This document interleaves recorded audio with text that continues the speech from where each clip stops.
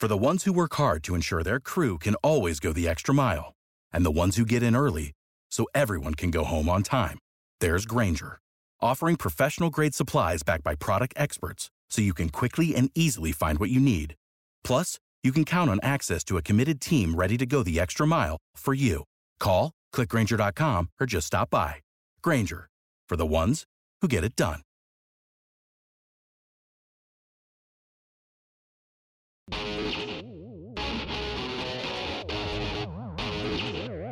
It is SNY.TV's The Juice on the Cuse podcast, covering Syracuse basketball, lacrosse, and football. Today on the Juice on the Cuse podcast on SNY.TV, we'll be talking about Syracuse basketball in the ACC and upcoming LOI Day. I'm Wes Cheng, and I'm here with Robbie Gillies, and our guest today is Scout.com's Mike McAllister. Mike, always a pleasure to have you on the program. It's wonderful, Wes. Thanks for having me. Mike, I want to get you started on this one. The big news out of Syracuse football recruiting right now, Syracuse losing three-star defensive end from Miami, Kavanis Davis, flipping to Oregon State. How big of a loss is that for the Orange? I mean, it's never a good thing whenever you lose a commitment, but the good thing for Syracuse is they've got a few defensive ends in this class. When you look at a Brandon Genetti, even though he's not enrolling until January 2016, you look at a Kadir Shepard and guys like that. So I think they'll be okay at the position.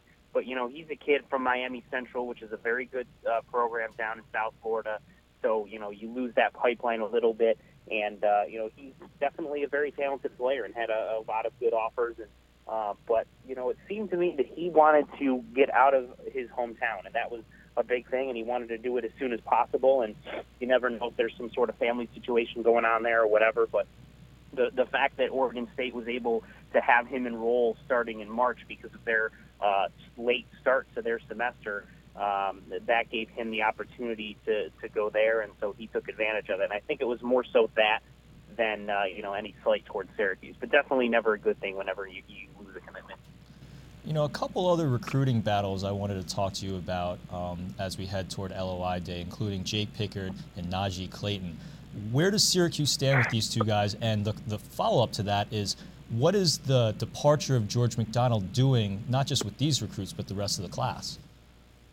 Well, this is an interesting last couple of weeks before signing day, you know, about a week and a half until then. And with Jake Pickard and Najee Clayton, I'll start with Pickard. In both situations, it's kind of interesting that Syracuse seemed to be in a really good position, and then something happened to change that. With Pickard, you know, he was committed to Wisconsin, and with their coaching change, that really not necessarily pushed Wisconsin away, but made him reopen his recruitment. Syracuse was right there.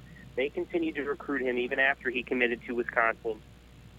So they had developed a very strong relationship with him. It seemed to be, you know, he took his official visit this past weekend, and seemed to be in a very good spot to potentially flip him. And then, you know, right when things seemed to be coming to a head where he was going to make a decision, Michigan came in with an offer, and he's now taking an official visit this coming weekend for that. So that's, you know, sort of put a little bit of a wrinkle in there. And Michigan was a school that he said it was the first school he ever camped at back when he was a sophomore, and was a school that he, quote, always wanted to go to. So you never know how things are going to go on a visit. You never know whether Michigan will have room for him if they take another player instead of him, or how that will all work out. But, you know, definitely not a good thing for Syracuse, the fact that Michigan has gotten involved, and I think they're the favorite right now. As far as Najee Clayton, similarly, he took an official visit this past weekend. Syracuse seemed to be in a really good spot for him. I considered them the favorite. And then his old high school coach at Pyramus Catholic in New Jersey took a job in the recruiting department up at Rutgers, and now he's got an official visit set there for this coming weekend, and they seem to be the favorite because of that connection now. So Syracuse was in a good spot for both. They may not be in as good a spot right now for both of those guys. Still in the mix zone. You never know between now and signing day what could happen, and Syracuse is still recruiting both very hard. Let's take a look at the overall class, because with Davis decommitting, that leaves Syracuse with 25 right now, and a larger class than in recent years. How does this class, let's just say everything goes according to plan and they keep all these 25 guys, how does this class compare with years past? Well, it would be the highest-ranked class that Scott Schaefer has had in the three classes that he's had, and it would be a more signal of improving recruiting, because his first class compared to his second class, there was an improvement there as far as the recruiting rankings go, and it's the same thing this year. It will be the second year in a row. The first class that Schaefer brought in was partially a Marone class because he took over sort of a month and a half before signing day. So these last two classes are really the two classes that are full Scott Schaefer recruiting cycle classes. So it will be the second year in a row that he's landed a four-star prospect. This year it's Marquise Blair, who was a guy that didn't even have a scout profile, and when Syracuse got him to commit and got him, offered him and et cetera, and his tape was so impressive, and he's got such skills that he vaulted all the way up to a four-star and the number 24 safety in the country. So he's a guy that Syracuse, I think fans are going to really enjoy. But they filled a lot of needs this year. They brought a lot of offensive line beef in here. And so it's not as sexy as last year's that had some wide receivers and a couple quarterbacks and things like that. But I think Syracuse fans are going to see a lot of benefits down the road from this class. I think it'll be the highest ranked of the last 3 years and one of their highest ranked in the past 10. Mike, we'll get you out of here on this one, and I want to shift topics from football to basketball. Thomas Bryant is going to announce his decision in March, and Syracuse is actively recruiting him without a scholarship, as many Syracuse fans know. How does Syracuse make room for Bryant? And there's a lot of talk, and there's nothing confirmed, but there's a lot of talk of the NCAA sanctions that are going to come out soon. How does that all factor into the Thomas Bryant equation? Well, you have to figure that if Syracuse is going to continue to recruit him until and unless they are told something by the NCAA that says they're going to lose scholarships for next year or, something of that nature. But you would think that if Syracuse was going to lose scholarships, that next year would not necessarily be the year they do it because they've already had the early signing period. Syracuse already has 4 players signed. Like you said, there's not necessarily a scholarship right now if no one leaves early or transfers for Thomas Bryant. So if Syracuse lost a scholarship or lost 2 scholarships for next year, the NCAA that continues to spout the fact that they're quote-unquote always about the student-athlete and their best interest, their sanctions would cause Syracuse to either have to cut 2 players from the team, 1 or 2 players, or to tell 2 of the players that have signed, oh, by the way, we can't accept your signature now. You have to go find somewhere else last minute. So I think that the logic dictates that it won't be for this coming year, which means the scholarship situation is back to what we originally thought, which means someone has to leave.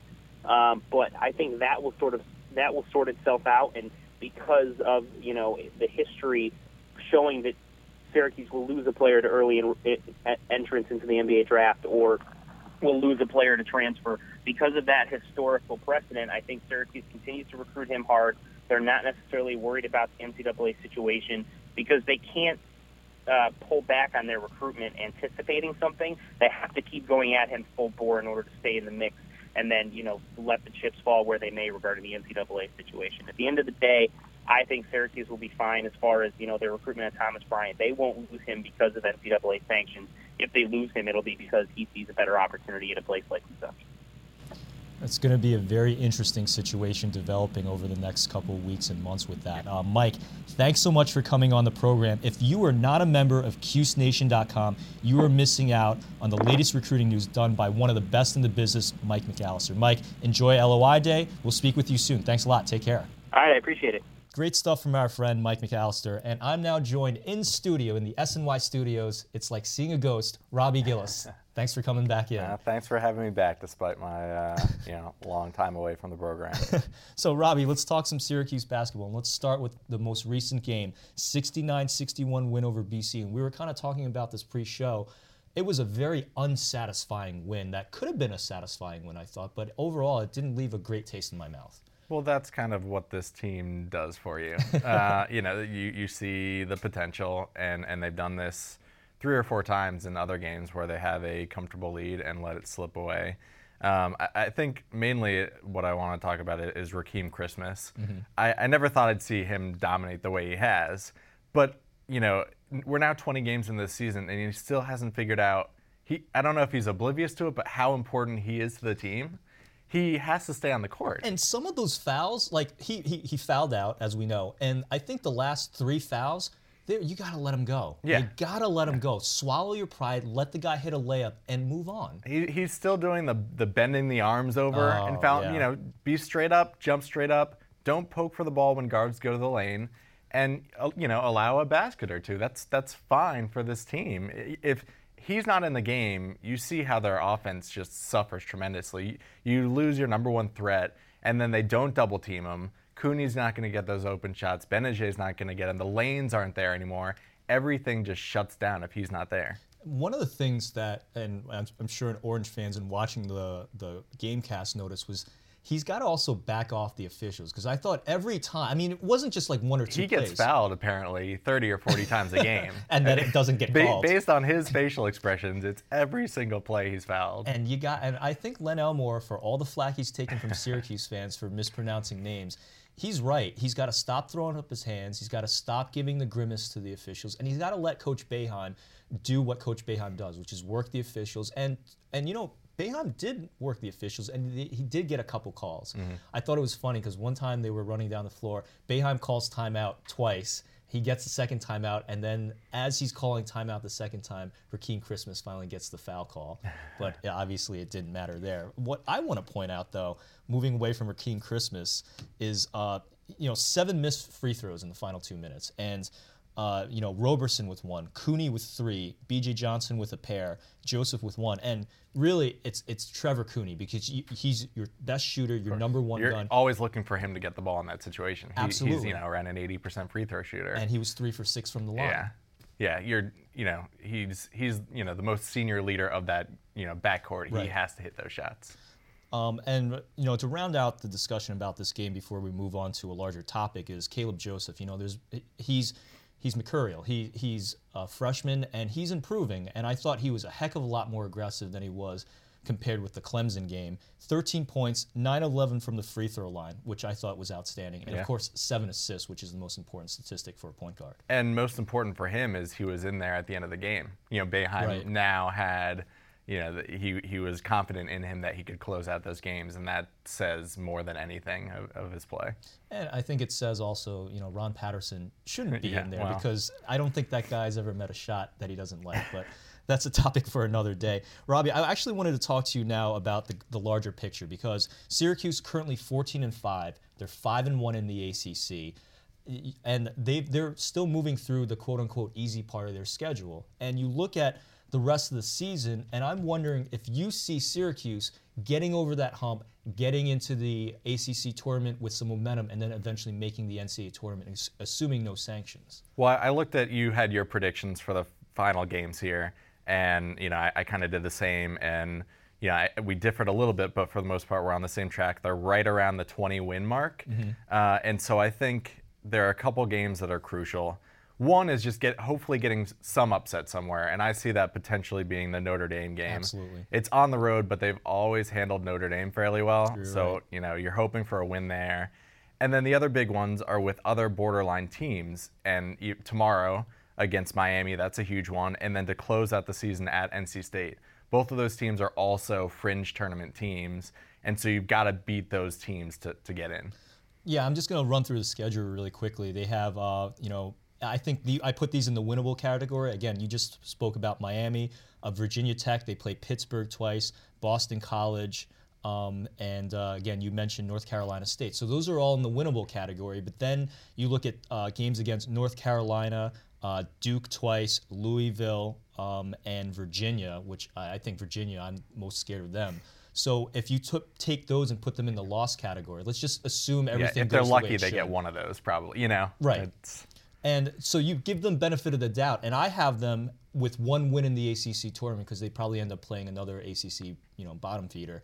I have them at 21-12 and 11-7 in conference play, and then 1-1 in the ACC tournament. Again, that includes sweeping Pitt, a team that Syracuse has always struggled against. The problem with that right now, and we spoke about this pre-show, they don't have a signature win. What is their signature win right now? Iowa? Yeah, it should have been Villanova. It should have been Villanova. I mean, I think, when it happened, I said this and have continued that's the game you're going to look back and say, man, if they had won that would make the difference in the season. You look at the ACC and they have 5 locks to make the tournament in UVA, Duke, Louisville, UNC, and Notre Dame. And then you have these fringe teams, NC State, Miami, Syracuse, and Pitt. So it's, within those games are the ones that's going to determine it. And right now Syracuse is on probably the bottom of that. They're 5-1 in conference, but you really need to look more at, I looked at Ken Pomeroy's rankings, and Syracuse is 68th. Right. And that's not going to cut it with all the other automatic bids. Exactly. So they have their work set out for them. So Robbie, there's something else you wanted to talk about too. Yeah, I wanted to talk about Tyler Ennis and Jeremy Grant. I've heard a ton of gripes from fans that the decisions of both of them going pro and that they shouldn't have, and there's so much of fans thinking of like what this team would be like if they were both on this squad, and we'd be talking Final Four as opposed to whether they'd make the tournament or not. Right. But you look at these two situations, and you had Ennis who went in the first round, and he's a guard that I don't think was going to improve much from last year to this year. He had such an amazing year. He was so His stock poised. was high. Yeah, I mean, he could maybe improve three-point shooting a little bit. He could get a little bit better, but the shine wouldn't probably be there as well. So I think, you look at him and he went 18th overall, like just outside the lottery, and you got to say, yeah, great. And then you've got somebody like Jeremy Grant, and he went, I think it's 39th overall in the second round. Not a guaranteed contract, and you wonder, well, maybe he made the wrong decision. But now you look at him, and Ennis is in the D-League. He's in this situation where the Suns have 3 borderline all-stars at the guard position, and then you've got Jeremy Grant, who's now averaging over 20 minutes a game in the last month, 6 points, 3 rebounds, and he's actually a over 40% three-point shooter. So, you look at this situation, and how can you get mad at either player for making the decisions? And it's just the luck of the draw of what team you get drafted and their needs. And, I think they probably both made the right decisions despite fans protesting contrary. And I think you just hit the proverbial hammer on the head right there, ahead of the nail, because if you look at Ennis' situation, he got drafted to literally, as Chris Traeger would say, the worst team for that type of situation. Because if he gets drafted to the Knicks, he's playing 40 minutes a game. Mm-hmm. And if Jeremy Grant gets drafted to, say, the Spurs, which is definitely like a late first round type situation, he's not playing at all. So and you mentioned this again, we were talking pre-show, it is such the luck of the draw whether players end up in the right system, and draft position matters obviously a lot in terms of the guaranteed contract and financially, but whether you play or not really depends on the situation you're in. And Philadelphia is if Ennis was on Philadelphia, he still wouldn't be playing because he's playing behind Carter Williams, or not as much. Mm-hmm.